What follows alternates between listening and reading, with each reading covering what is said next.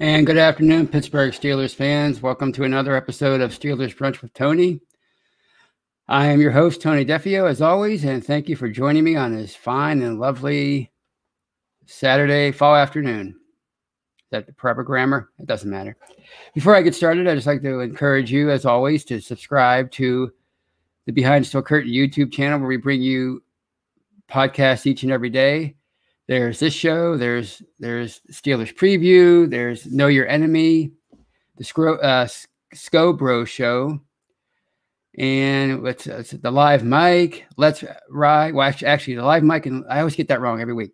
The Live Mic and Let's Ride are audio only.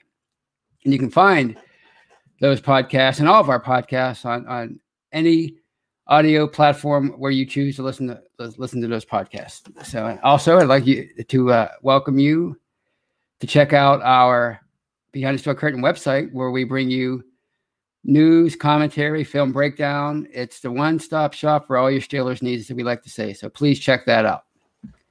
And as always, I want to talk about a few different topics in today's show, starting with Pittsburgh's 38-29 victory over the Eagles last Sunday at Heinz Field. And of course, welcome to everybody in the live chat. There's my man T-Money, Terry, my good friend Terry. He's a longtime Pittsburgh sports fan. He loves the Panthers, loves the Steelers, loves the Pirates. He's a Penguins fan. He loves them all. He's an usher. I think he's an usher at PNC Park. At least not this year, but he likes to do those kind of things whenever we don't have a pandemic going on. So he's a great fan. So welcome to Terry. There's Jared Devil, Ryan O'Toole, my main man Ryan.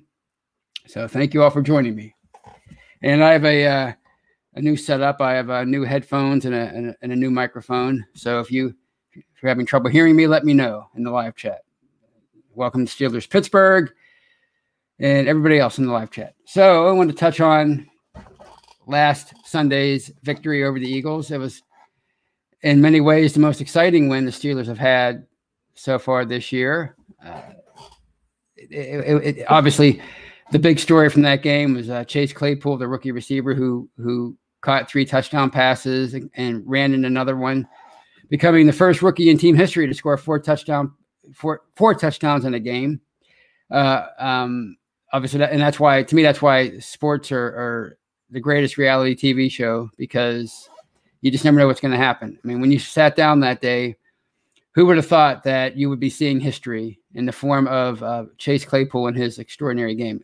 All in all, he had 7 catches for 110 yards and, of course, the 3 touchdowns and the 1 rushing touchdown. So it was a great game overall for him. It was the best game of his career, of course. He turned out to be the focal point of the passing game, probably thanks in large part to Deontay Johnson going out early with a back injury, and the fact that they were focusing on the likes of Juju and the tight ends, Eric Ebron and Vance McDonald. And I'll touch more on that later, but it was a great game by Claypool, and it was another exciting win for the Steelers. And you know, it didn't come without its scary moments. It's tense moments. Pittsburgh got out to a 31-14 lead early in the second quarter, and it looked like they were going to be riding on easy street. But then, of course, the Eagles scored 15 unanswered points to get right back in the game. I think the key moment in that game, honestly, it came right at the end, and it wasn't Chase Claypool's touchdown that put the icing on the cake. The 4th touchdown late in the game when Claypool and Ben teamed up, there was that great mismatch with the Eagles linebacker, which may never happen again in Chase Claypool's career. Again, I'll touch more on that later, but it wasn't that part. It was what came before that. After Eric Ebron fumbled, I think he fumbled with about 6 minutes left in the game, somewhere in there, and it was around midfield. And the Steelers defense hadn't really shown the ability to stop the Eagles offense really in the second half up to that point. They had a pick early in the third quarter, and that was pretty much it for stopping the offense in the second half.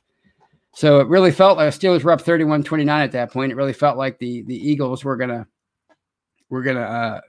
take the lead either with a field goal or a touchdown. I was actually anticipating that they would score a touchdown, because that's how poorly the defense had played in the second half up to that point.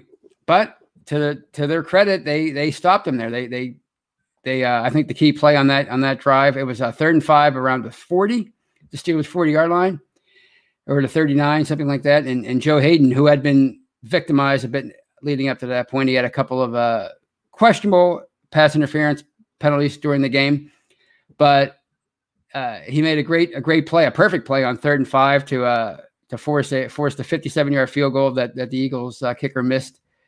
And of course, then the Steelers went down and put the game away with the Claypool touchdown, his 4th of the game. So I think that was the key moment, is holding them there.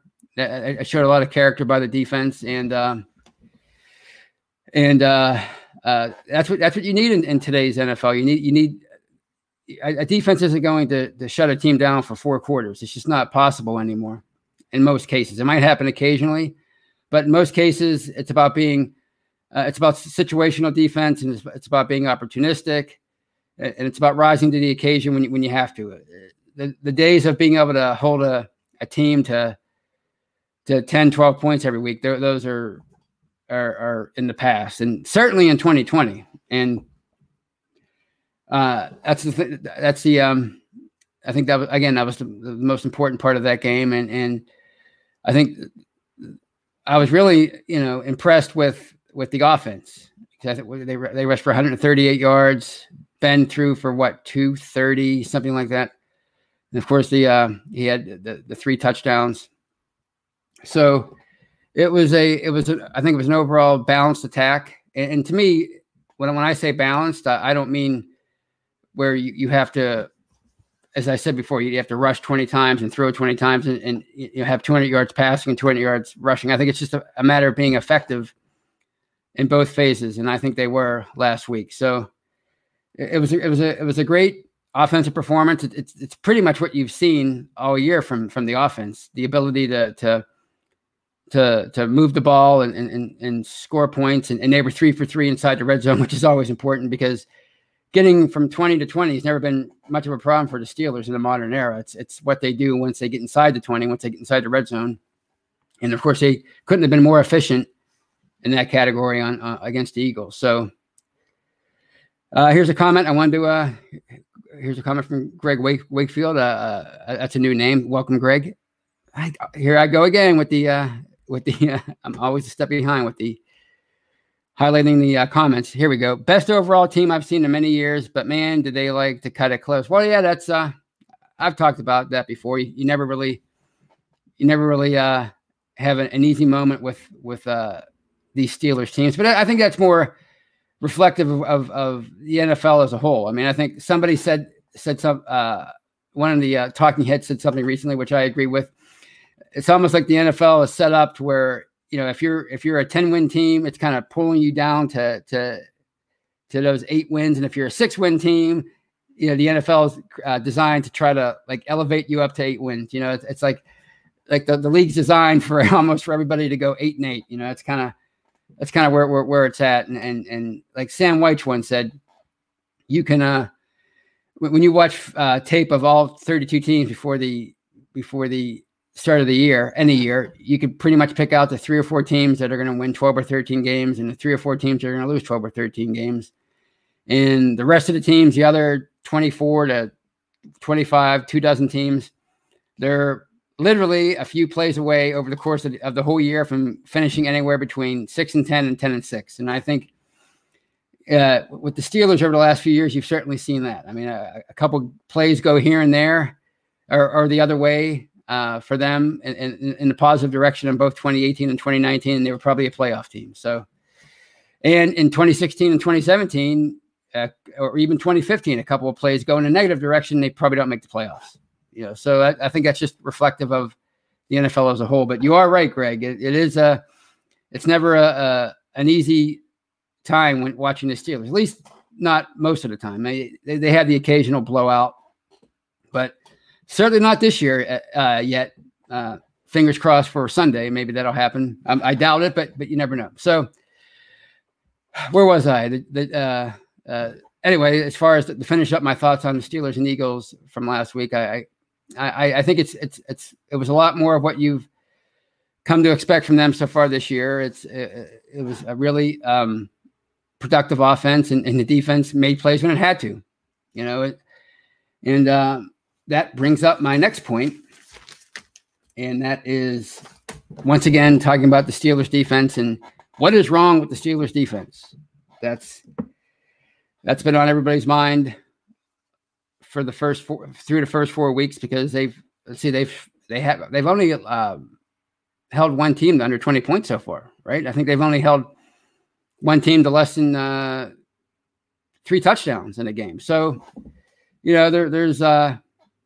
there's concern there. And last week you saw third down conversions. They were 10 of 14 for the game. At one point, the Eagles, I think they converted on 10 of their first 12, and then Pittsburgh kind of tightened things up at the end and finished strong. But yeah, it seemed like the Eagles just could do no wrong on third down. There was a couple plays. There was one in particular, 3rd and 17 near the end of the first half, where they converted, and the Eagles almost, if it wasn't for some maybe unnecessary timeouts earlier in the half, and maybe some poor clock management, they might have been able to sneak out of the first half with an extra 3 points, and that might have made a difference at the end of the game.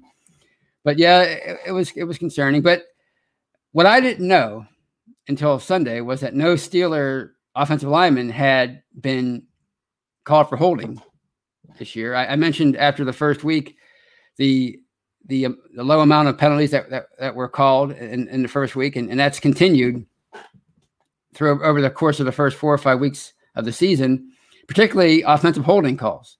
And what I also didn't know until I read Shannon White's article — he's one of our great writers on Behind the Steel Curtain, one of our great contributors — is that through 4 weeks, no Steelers opponent has been called for offensive holding, meaning no offensive lineman has been called for holding against the Steelers. And when you have a team that makes its hay, a defense that makes its hay primarily with getting after the passer, with a relentless pass rush, and the Steelers have done a great job. Obviously, through all that adversity, they have 20 sacks, which obviously is on pace for 80, and 50 quarterback hits, which is on pace for 200.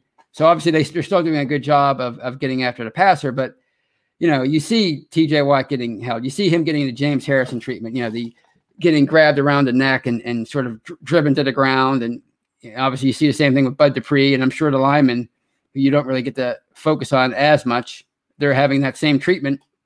And that has to be frustrating to know you're beating your opponent continuously, and yet they're allowed to kind of cheat, because the NFL just has made it an emphasis to reduce holding calls on offensive holding calls, I guess, to increase scoring. I don't know. And in conjunction with that, the pass interference calls, defensive pass interference calls, are increasing. I mean, we saw that on both sides last week.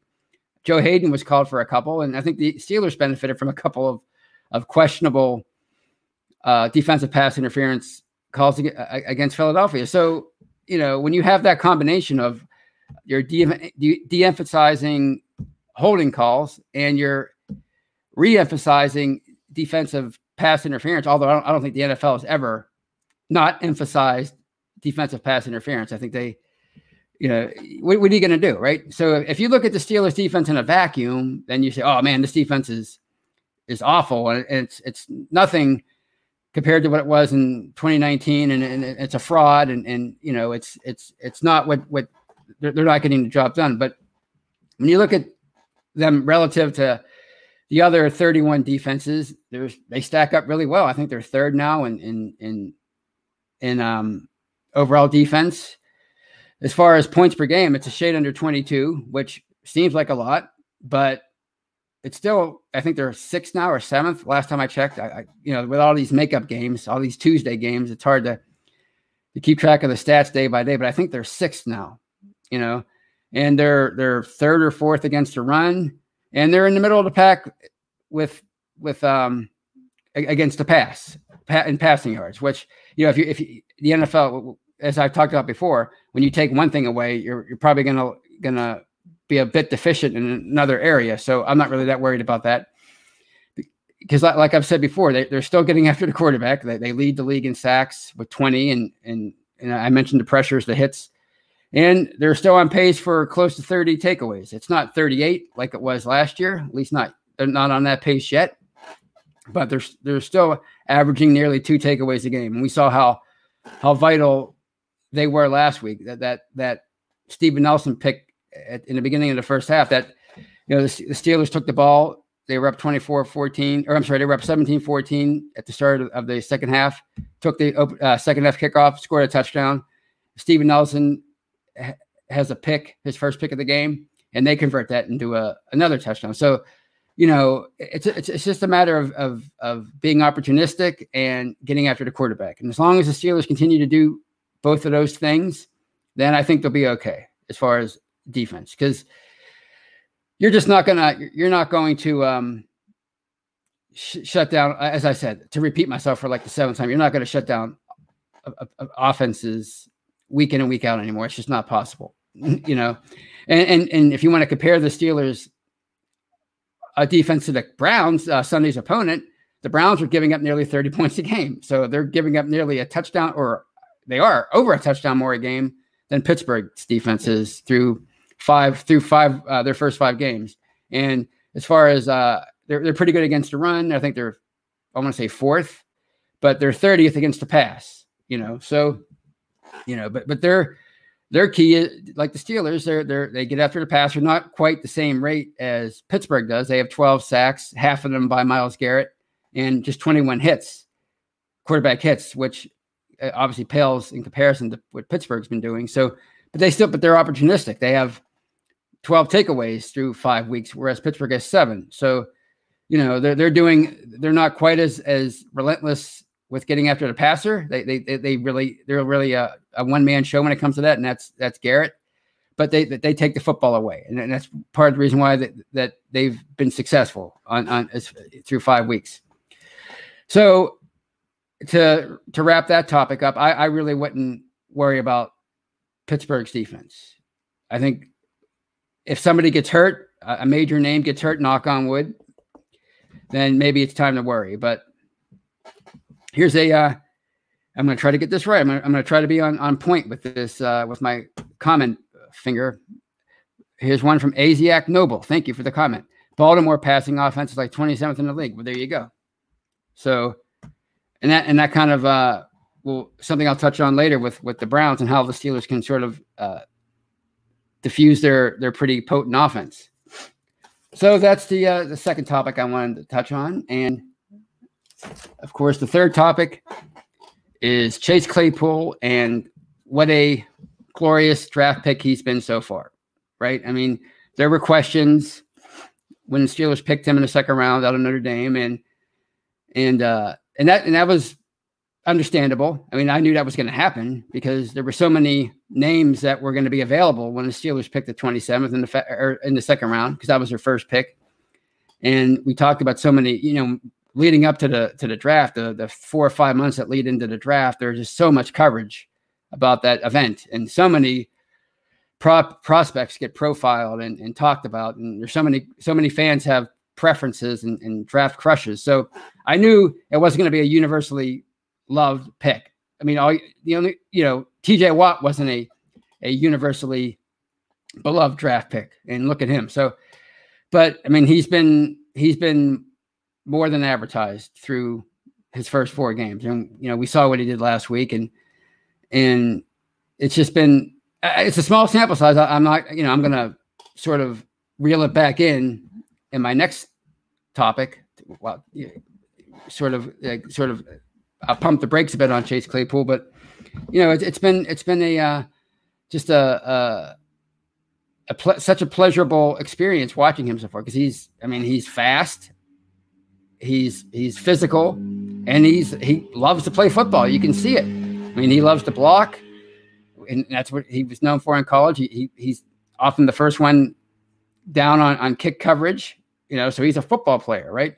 In the mold of a Hines Ward, but just a much better physical specimen than a Hines Ward, and even a Juju Smith-Schuster, who's a great football player in his own right. So it's just been a great experience watching him so far, and I think there's a lot of great things in store for him moving forward. And a funny little story about Claypool, a personal story, is, you know, I pretty much suck at fantasy football. I just don't pay as much attention as I should. You know, there are people that just do nothing but pay attention to fantasy football, and I don't pay nearly as much attention as they do. And you know, with all the postponements through COVID and so many players getting hurt, and Michael Thomas punching somebody, and him being deactivated for last week's game. He punched one of his teammates in practice, I guess, last week, so he was deactivated. Julio Jones, who's another one of my receivers, he's hurt. You know, so like 10 o'clock last week, I noticed all these O's, you know, meaning out for the game, on my roster. So I said, what am I going to do? So I just, on a hunch, I picked up Chase Claypool and started him. And I thought, all right, he might do okay for me. And boy, did he ever. I mean, he was, I think I got like 40 points from him. But with my luck, it wasn't good enough, because I didn't catch the I think it was Michael Thomas was on the same team. I have two different teams. Anyway, I didn't catch the Michael Thomas deactivation in time. So, or no, it was Julio Jones. That's right. Julio Jones was the one I didn't catch in time. So he was in my starting lineup. So because of that, I lost by 2 points. But still, it was a pretty cool story. I would have lost by, I guess, 42 points if it wasn't for that. So Chase Claypool, just been a marvelous first month for him, and I'm sure he's on top of the world right now. So that's that topic.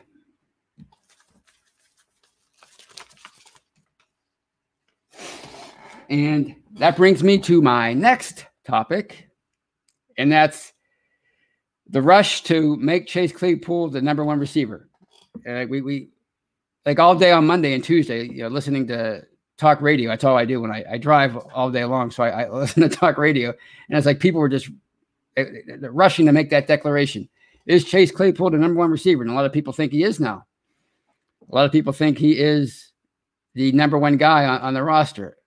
And I don't disagree with the potential. I mean, he certainly, I just explained talking about my previously talking about Chase Claypool. I explained why he has that skill set. He's fast, he's big, he's strong, he's physical. So the potential is there. But is it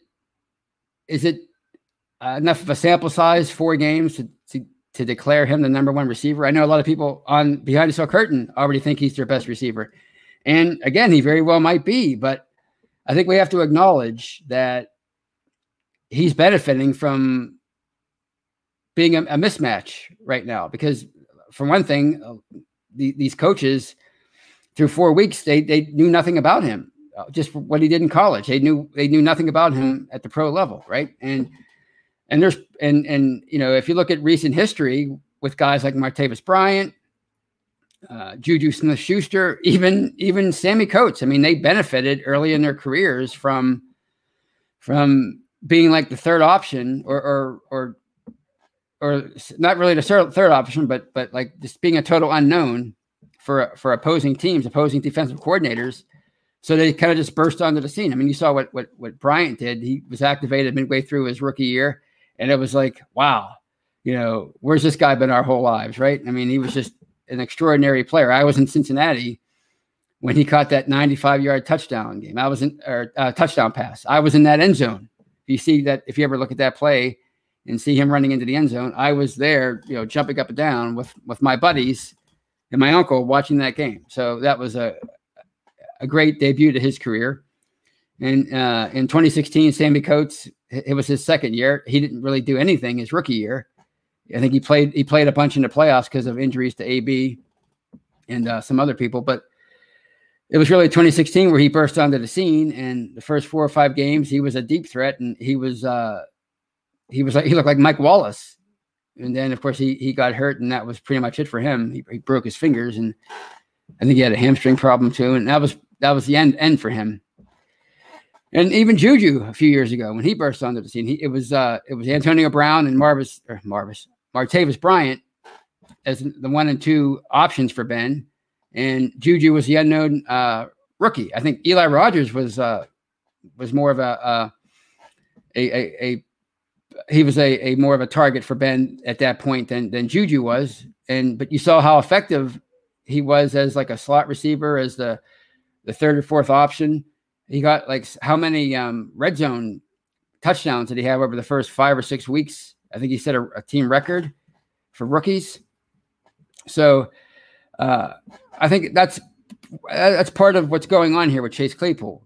Yes, he's a very talented guy. It might be, for all we know, might be the next Randy Moss. We don't know. But I think teams have to prepare for Juju Smith-Schuster.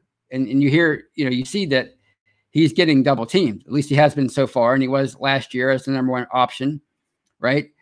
And they have to prepare for Deontay Johnson. He's expected to be a major star in the not so distant future. They have to prepare for Eric Ebron, Vance McDonald. So far, Chase Claypool hasn't been on anybody's radar. Well, I mean, that's all going to change, you would think, moving forward. And the difference between Juju and Martavis Bryant and Sammy Coates and those guys is only Juju was given the opportunity to transition from the unknown rookie to the second or third receiver to the number one guy. He's the only one who's been able to make that transition. And so far, it's been a mixed bag, but I think it's fair to acknowledge that his first try at the number one role last year, he had to do that without Ben Roethlisberger and with Duck Hodges and Mason Rudolph leading as his throwing him passes. And of course, this year he's gotten off to I wouldn't say a slow start, but he's just another one of Ben's targets. He hasn't been the main guy. I mean, he was the leading receiver heading into week 4 and the leader in yardage, but he wasn't really the standout number one guy. So I think the great thing, and I've talked about this before, the great thing about this offense is you can have a different star each and every week. Last week it was Chase Claypool. Tomorrow or Sunday against the Browns, it might be James Washington. Look what he did last year in that second game against Cleveland. That was the best game of his career. He made 3 fantastic catches in that game. So I think, for whatever reason, when it comes to receivers, Steeler fans seem to sour on them pretty quickly. And so far, Juju hasn't given anybody any reason to sour on him in terms of his personality. It's just that he hasn't been able to make that full transition from the unknown to the number 2 option to the number one guy. He hasn't been able to stand out like an Antonio Brown did, which, let's be real. As much as you hate the guy, Antonio Brown was the modern day Jerry Rice. So to compare anybody to him is probably a little bit unfair. So the jury's still out on whether or not Juju could be the number one guy, but I don't think the jury's out on whether or not other opposing defenses are focusing on him, because he has a much longer track record than does Chase Claypool. So I think it'll be interesting to see if once teams start focusing on Claypool, and they better, they can't leave him on linebackers anymore, or they should be fired on the spot. Any coordinator that although I shouldn't say that because it seems to happen with Keith Butler all the time. But after last week with that 4th touchdown where they had him, the Eagles had a linebacker lined up on Claypool. I don't think he's going to get that kind of treatment moving forward. He's going to be more of a focal point, and teams are going to start preparing for him. And I think that might open things up for, as I said, a James Washington or Eric Ebron. It might be his day, or Juju. Or Deontay Johnson. He's going to be out for Sunday's game, but so I think, again, to sum that up, I think Claypool has the tools to be the number one guy, but to make that declaration right away, I think it's a little bit too soon for that. So finally, I want to talk about the Steelers and the Browns. And before I get into that, of course, it's the first game between the two teams with Myles Garrett in the lineup since that incident last year with where he he smacked Mason Rudolph in the head with his own helmet in that fracas at the end of the game.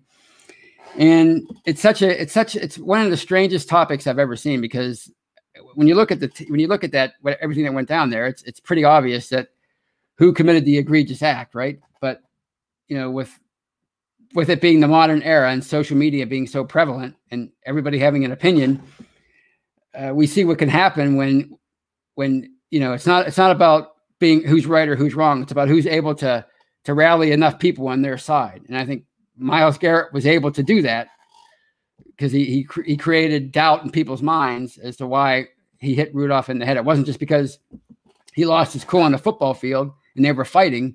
It was because either Rudolph kept instigating and because he started the fight, or if it's because he used a racial slur, and that created enough doubt in everybody's mind to now you have like half the football viewing population is on Garrett's side and the other half's on Rudolph's side. You would think that the vast majority of America would look at that and go, oh yeah, that was definitely Garrett's fault. He was in the wrong doing there. And it didn't really matter what led up to that. He deserved to be suspended, but it's not like that anymore.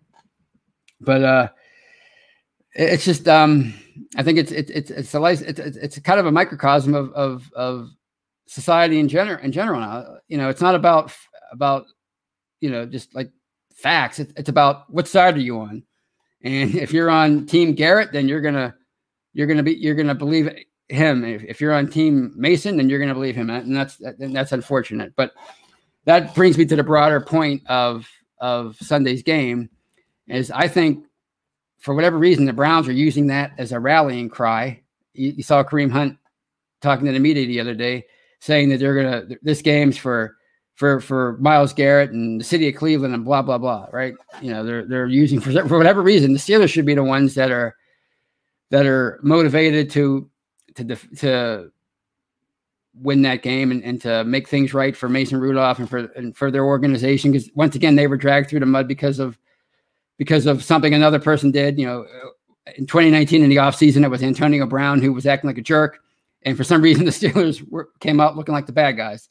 And last year, Myles Garrett swung the helmet at Mason Rudolph and hit him in the head and could have killed him. But for some reason, the Steelers were the bad guys, right? So they should be the ones who are angry. But instead, it's the Browns who are like, oh, we're going to do this we're going to show everybody. Well, and that's where I think the Steelers could have an edge, because I don't think they're going to be quite as emotional going into Sunday's game as the Browns are. I think for the Steelers, it's a big game. They're 4-0, but I think they've been here before and they've done this before, right? They're used to being in big games. Big Ben's obviously seen everything there is to see on a football field. And you can say almost the same thing about guys like Cam Hayward and Stephon Tuitt, even Joe Hayden, David DeCastro, Big Al, Pouncey, obviously. These guys have been around the block, right? They've been in big games as recently as last year. So, they're not going to blink. I think the Browns are putting a lot of emphasis on this game. It's for them, it's a week 6 game. For the Steelers, it's the 5th game of the year. And I think they're putting a lot of emphasis on this game. And I think that could be a mistake, because I think the Steelers are going to be more businesslike than people realize. I think a lot of people think this is going to be a bloodbath, and Garrett's, it's going to be like a showdown between Garrett and Pouncey or Garrett and whoever. And, but I don't see that, because one thing, I don't think Garrett, he came off as a huge jerk with the helmets, what he did with the helmet. I mean, that could have been catastrophic. And of course, the smearing Mason Rudolph's name afterwards and refusing to, even though there's no evidence whatsoever to support his claim that Rudolph said what he said, he still won't back down from that statement. So I think, even though he's acting like a jerk, I think he's basically a good guy. He's not Vontaze perfect. So I don't see him, getting doing anything egregious on that football field tomorrow at Heinz Field. I don't see that. So I think the Steelers are going to remain businesslike, and I think the Browns are going to maybe they're not going to want revenge. I think they're just looking to make a name for themselves as far as putting themselves on the map as a winning football organization. And so I think they're going to be emotional in that way. So I think that's where the Steelers could take advantage. And if you're talking about strategy and what the Steelers could do to win this game, I just think it's just as simple as doing what they have done through the first month, and that's take the running game away. The Browns lead the NFL in rushing with 188 yards a game. So I think if they can shut that down, or maybe not shut it down, but make it less effective, like maybe hold Cleveland under 100 yards and put the game in Baker Mayfield's hands, then I think that'll be the difference in the game. Because I think, if you shut down the Steelers running game, that's not gonna kill the offense. Ben doesn't care about that. Most quarterbacks of his stature and his experience, they don't care about you shutting the running game down. They can still beat you, and he certainly has enough weapons to do that. So I think if they shut the Steelers running game down, I still think Pittsburgh can score. But if the Steelers shut the Browns running game down, then I think the Browns are going to have a hard time. And I think Baker Mayfield's going to make some pretty major mistakes, because they've only had 6 takeaways or turnovers through 5 games. But I think if that's because they've had the lead in a lot of their games, and I think if they can put the game on Mayfield's right arm, I think that's where the Steelers are going to come out ahead. So I'm looking for it to be a close game, but I'm looking for the Steelers to pull it out in the fourth quarter. I'm thinking that's how it's going to. I know I've talked about a blowout in my online predictions, but the more I think about this game, the more I think it's going to be a close game, and I think the Steelers are gonna prevail at the end. So that's all I had those were all my topics for today, and once again, I will open it up to some questions. So let's see what we have from you guys. Here's one from Dave Shipley, a great comment. He makes a good point. We haven't had a first drive TD in 2 years. That's true, but last year that was more because of the quarterback play. I think this year it's still early to worry about that, and they're averaging close to 30 points a game, so I don't think that's a huge deal just yet. Here's one from Lumberzack, a question. Tony, do you think we're making any trades before the deadline? If so, who? I don't really see any trades that they could make. I mean, if they were to make a trade, I would say it'd be for maybe an offensive lineman, since they've had so many problems staying healthy in that regard. I don't know. I can't really think of any major area where they would need to make a trade. There were rumors that they were talking about trading Justin Lane to the Redskins, or not the Redskins, the Washington football team for Dwayne Haskins. I mean, that wouldn't benefit them this year. That's just maybe another flyer on a possible heir apparent to Ben. But other than that, I really can't think of any trades that I would want to see them make, because I think they're a pretty well-rounded football team. Maybe the offensive line, just for depth. That's the only possible trade I could see them making at this point. And here's some, the Browns have had some injury problems and some illness problems, and Odell Beckham he had to kind of go in temporary quarantine because he was ill but he tested negative for COVID-19. But he's expected to play. Jarvis Landry had some injury problems heading into the week, and in Baker Mayfield, I think he had a rib injury, and they were all listed as questionable. I think they're all going to play. So I don't think that's. I think the Steelers are going to get all that the Browns have to offer, but I think they're going to prevail at the end. Let's see what else we have here. Any questions I may have missed? If I can scroll up a little bit. Let's see. Here's one from Ezra, my man Ezra. Who should back up Connor, McFarland or Snell? Well, I know who you think should back him up, and that's McFarland. But I don't think it really matters. I think the way they've been using both equally in terms of production, anyway, in terms of reps. So I think it's you can use either or at this point. I think Snell has more of a defined role than he did early on. I think he's more the short yardage specialist, and I think McFarland's the change of pace guy. So I don't think when it comes to when you were doing sort of a running back by committee, and they're doing not quite a running back by committee, but more so than they have in the past.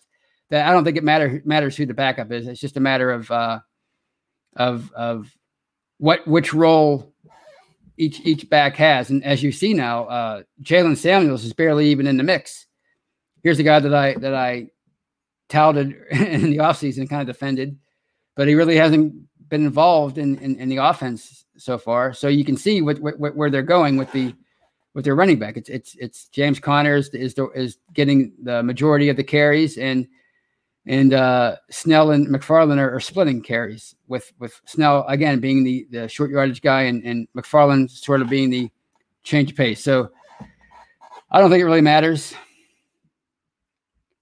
Here's another one from Ezra. If you're Tomlin, do you pull a hardball and put Mason in for one play? I would. Not really. I wouldn't. I don't think Tomlin would do that.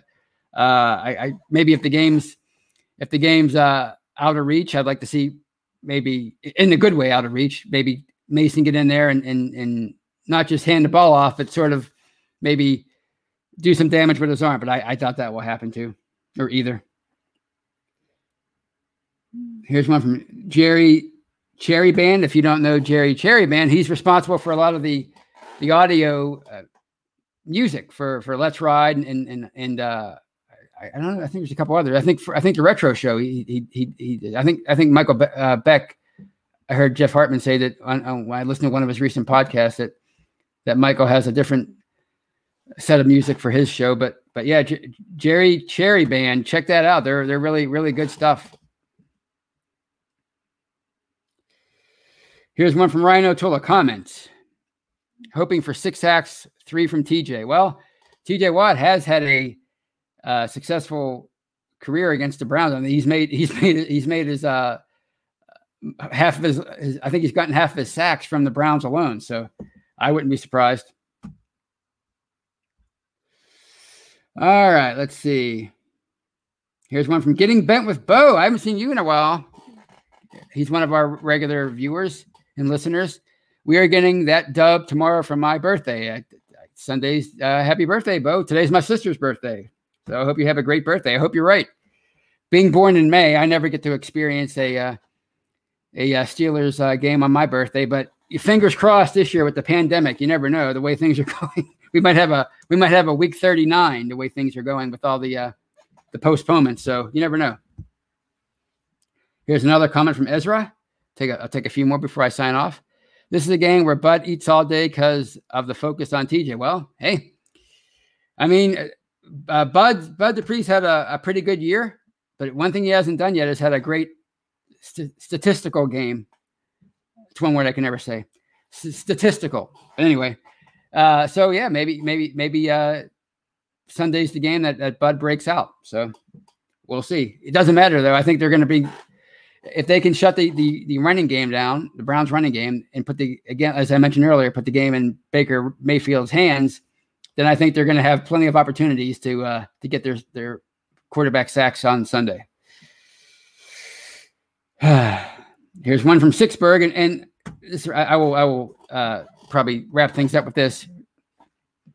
Well, once again, I was a little bit too slow, but here's Asiak Noble. Minkah gets a pick 6. Well, there you go. That would be welcome because he really hasn't. He's been kind of invisible so far this year. Just one more I wanted to get to it because I really thought it was funny, and it's from not a normal viewer. Sixburg 6. TJ must have handles. He gets held every play. Well, that's the thing, and that's kind of brings it back home to what I mentioned earlier in the show with the defense. You know, when your main strength as a team and your best player, and you can make a lot of arguments that TJ Watt's the Steelers' best player now on offense or defense. When your number one strength is getting out after the quarterback, and the league isn't calling offensive holding, that can be pretty frustrating, and that could explain a lot of what's going on with the defense. And I kind of noticed TJ Watt. Maybe I was just imagining it because I was projecting, But it seemed like he was kind of frustrated at the end of that game. I know he left the game briefly with a wrist injury, and that might have been why he looked frustrated. But he definitely, I can see a player like that who knows he's getting home, or he has the ability to get home just on every passing play. I can see that a player like that getting quite angry. I mean, the stories are legendary about Mean Joe Green early in his career when he was basically unblockable, and what he would do to guys that held him. He would punch him in the gut, punch him in the groin, and obviously you can't really do that today without causing almost a national crisis. So, yeah. On that note, I want to thank you all. I think I went over a few minutes, but that's okay. I want to thank you all for a great show, and I kind of hammered home most of the points I wanted to, not quite as many in a way that I wanted to, but I think it was a fun show, and you guys rock, and I will talk to you next week. Enjoy the rest of your weekend, and go Steelers.